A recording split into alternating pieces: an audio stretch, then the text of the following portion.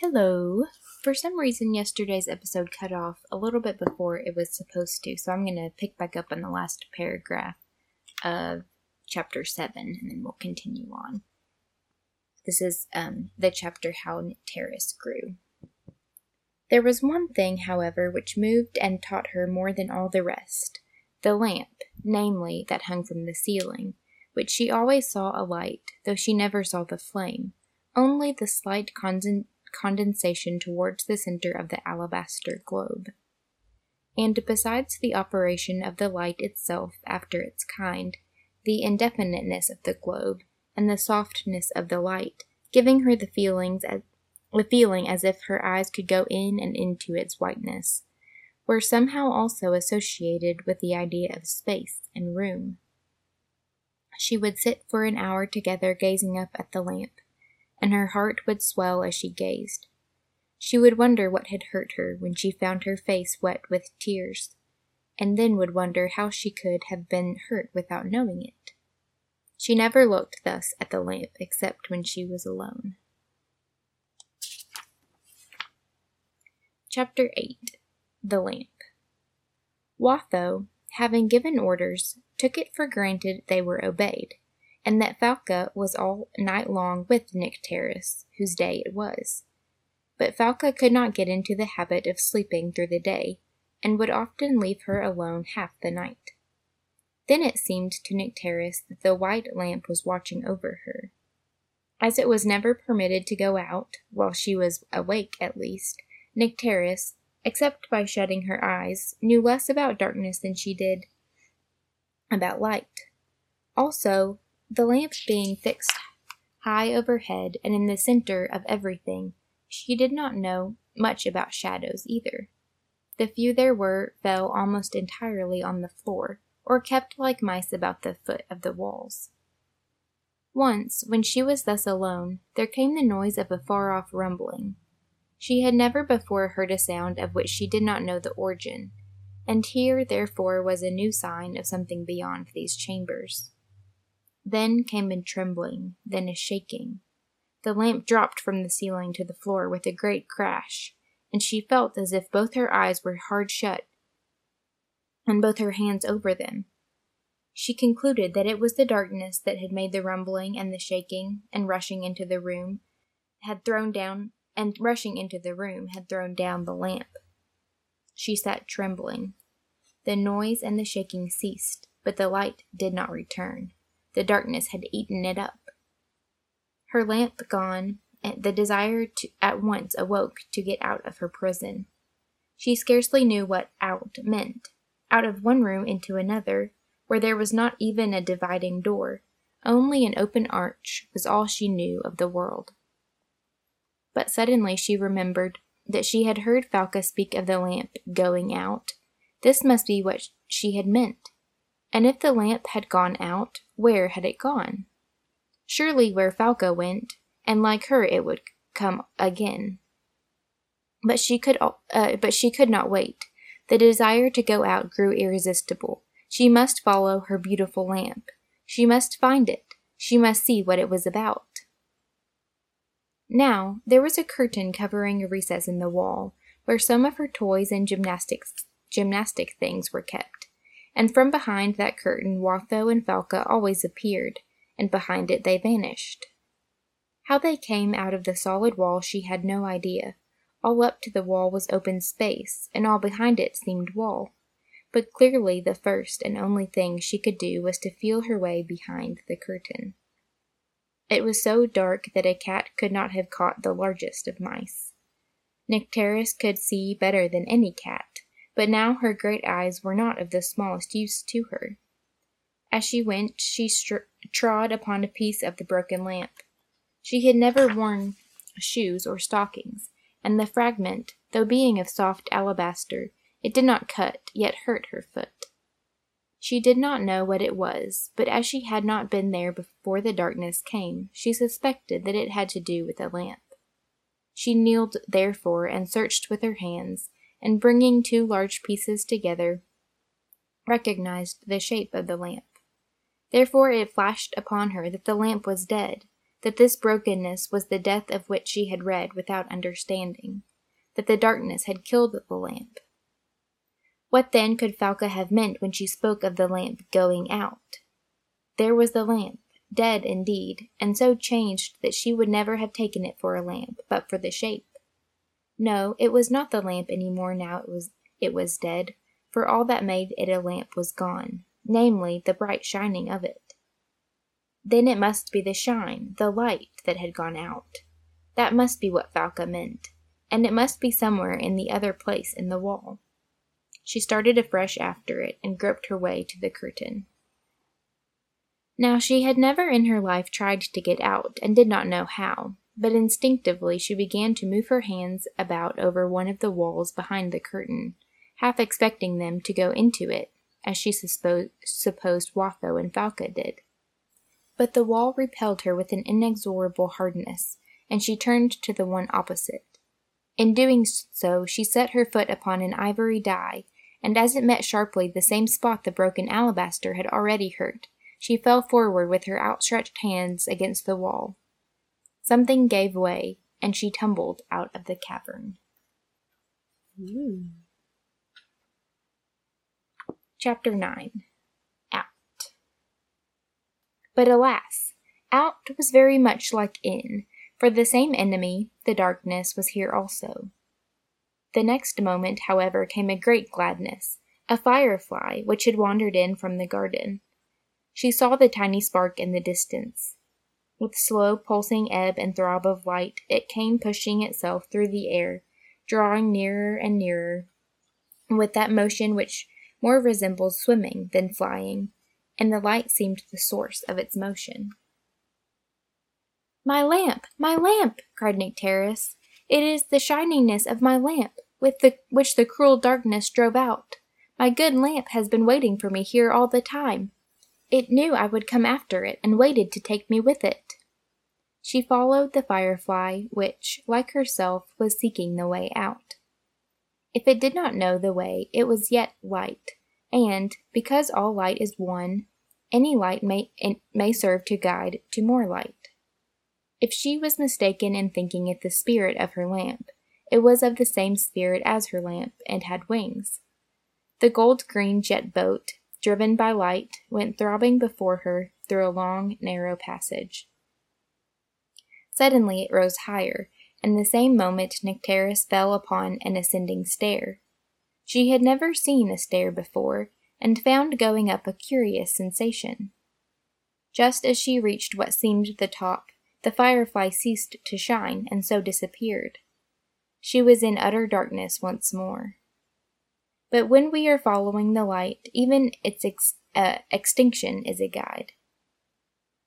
If the firefly had gone on shining, Nycteris would have seen that the stair turned and would have gone up to Watho's bedroom, whereas now, feeling straight before her, she came to a latched door, which after a good deal of trying she managed to open, and stood in a maze of wondering perplexity, awe, and delight. What was it? What was it outside of her, or something taking place in her head? Before her was a very long and very narrow passage, broken up she could not tell how, and spreading out above and on all sides to an infinite height and breadth and distance, as if space itself were growing out of a trough. It was brighter than her rooms had ever been, brighter than if 6 alabaster lamps had been burning in them. There was a quantity of strange streaking and mottling about it, very different from the shapes on her walls. She was in a dream of pleasant perplexity, of delightful bewilderment. She could not tell whether she was upon her feet or drifting about like the firefly, driven by the pulses of an inward bliss. But she knew little as yet of her inheritance. Unconsciously, she took one step forward from the threshold, and the girl who had been from her very birth a troglodyte stood in the ravishing glory of a southern night, lit by a perfect moon, not the moon of our northern clime, but a moon like the silver glowing in a furnace, a moon one could see to be a globe, not far off, a mere flat disk on the face of the blue, but hanging down halfway, and looking as if one could see all around it by a mere bending of the neck. "It is my lamp," she said, and stood dumb with parted lips. She looked and felt as if she had been standing there in silent ecstasy from the beginning.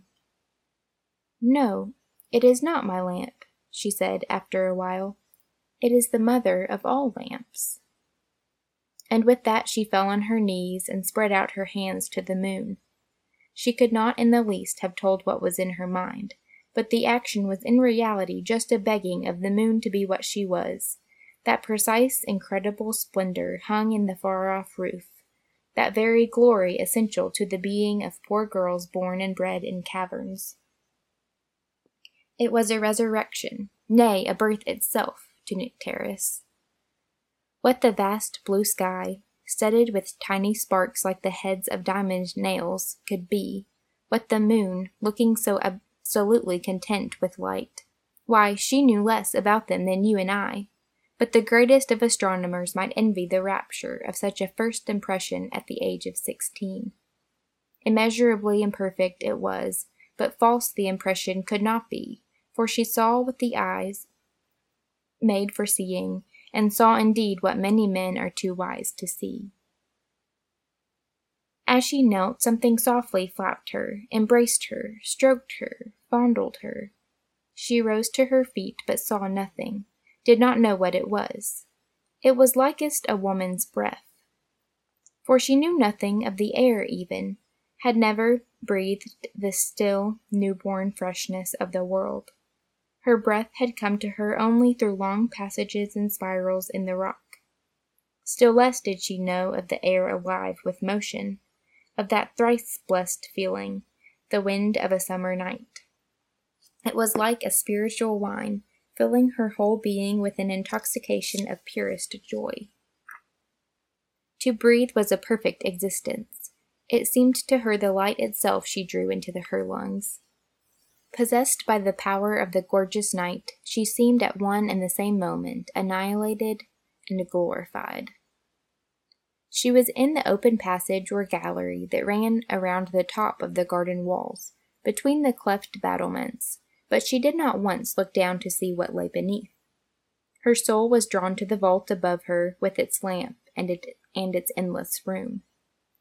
At last she burst into tears, and her heart was relieved, as the night itself is relieved by its lightning and rain.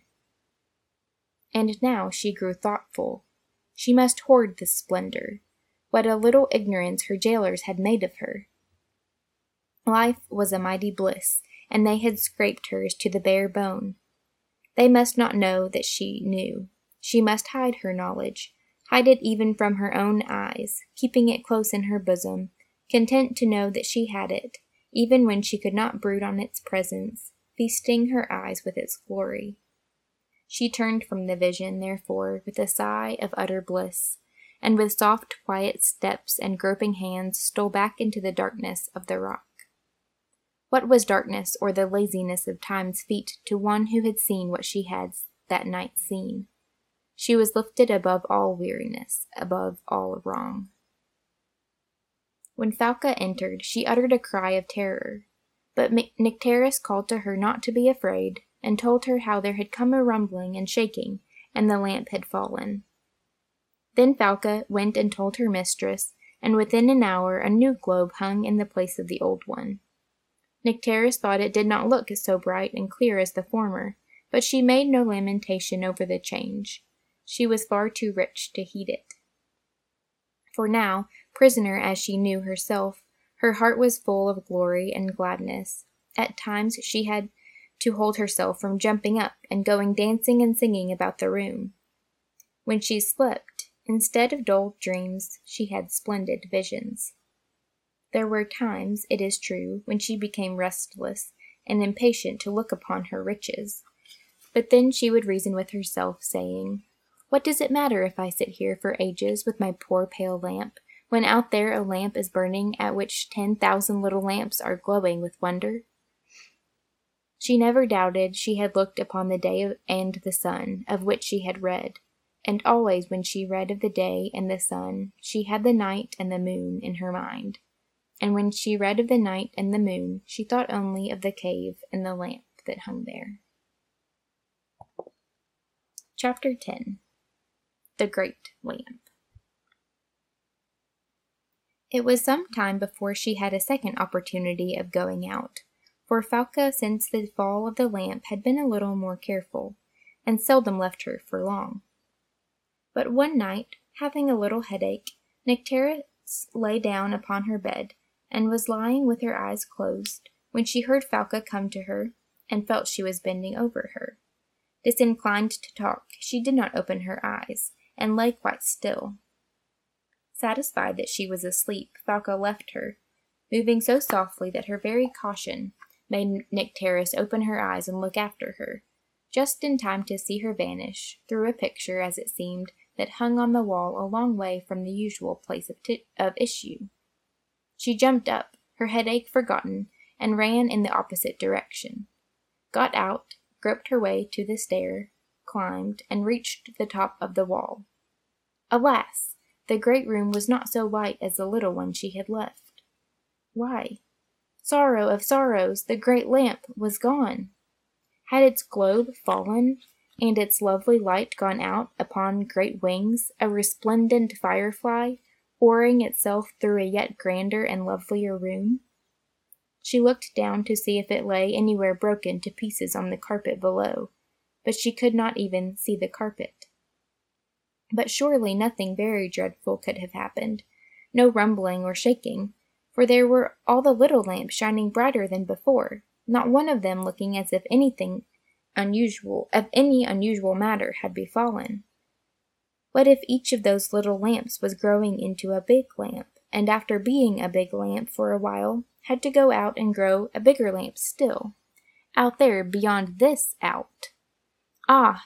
Here was the living thing that could not be seen, come to her again, bigger tonight, with such lovely kisses, and such liquid strokes of her cheeks and forehead, gently tossing her hair, and delicately toying with it.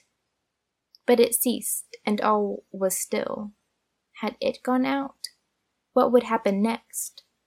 Perhaps the little lamps had not to grow great lamps, but to fall one by one and go out. First. With that came from below a sweet scent, then another, and another. Ah, how delicious! Perhaps they were all coming to her only on their way out after the great lamp. Then came the music of the river, which she had been too absorbed in the sky to note the first time. What was it? Alas, alas, another sweet living thing on its way out. They were all marching slowly out in the long, lovely file, one after the other, each taking its leave of her as it passed. It must be so. Here were more and more sweet sounds following and fading. The whole of the out was going out again. It was all going after the great lovely lamp. She would be left the only creature in the solitary day. Was there nobody to hang up a new lamp for the old one, and keep the creatures from going? She crept back to her rock very sad. She tried to comfort herself by saying that anyhow there would be room out there, but as she said it she shuddered at the thought of empty room. When next she succeeded in getting out, a half-moon hung in the east. A new lamp had come, she thought, and all would be well. It would be endless to describe the phases of feeling through which Nycteris passed, more numerous and delicate than those of 1,000 changing moons. A fresh bliss bloomed in her soul with every varying aspect of infinite nature. Ere long she began to suspect that the new moon was the old moon, gone out and come in again like herself.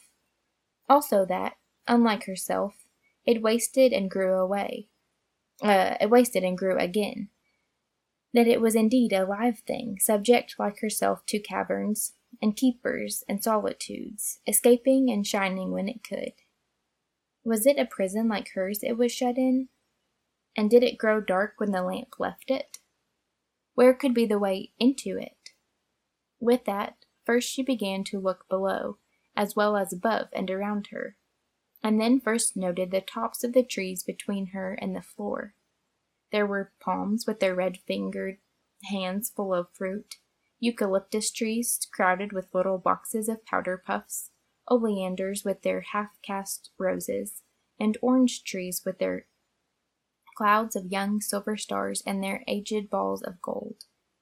Her eyes could see colors invisible to ours in the moonlight, and all these she could distinguish well, though at first she took them for the shapes and colors of the carpet of the great room. She longed to get down among them. Now she saw they were real creatures, but she did not know how. She went along the whole length of the wall to the end that crossed the river, but found no way of going down. Above the river she stopped to gaze with awe upon the rushing water. She knew nothing of water but from what she drank and what she bathed in, and the sun and the moon shone on the dark, swift stream, singing lustily as it flowed.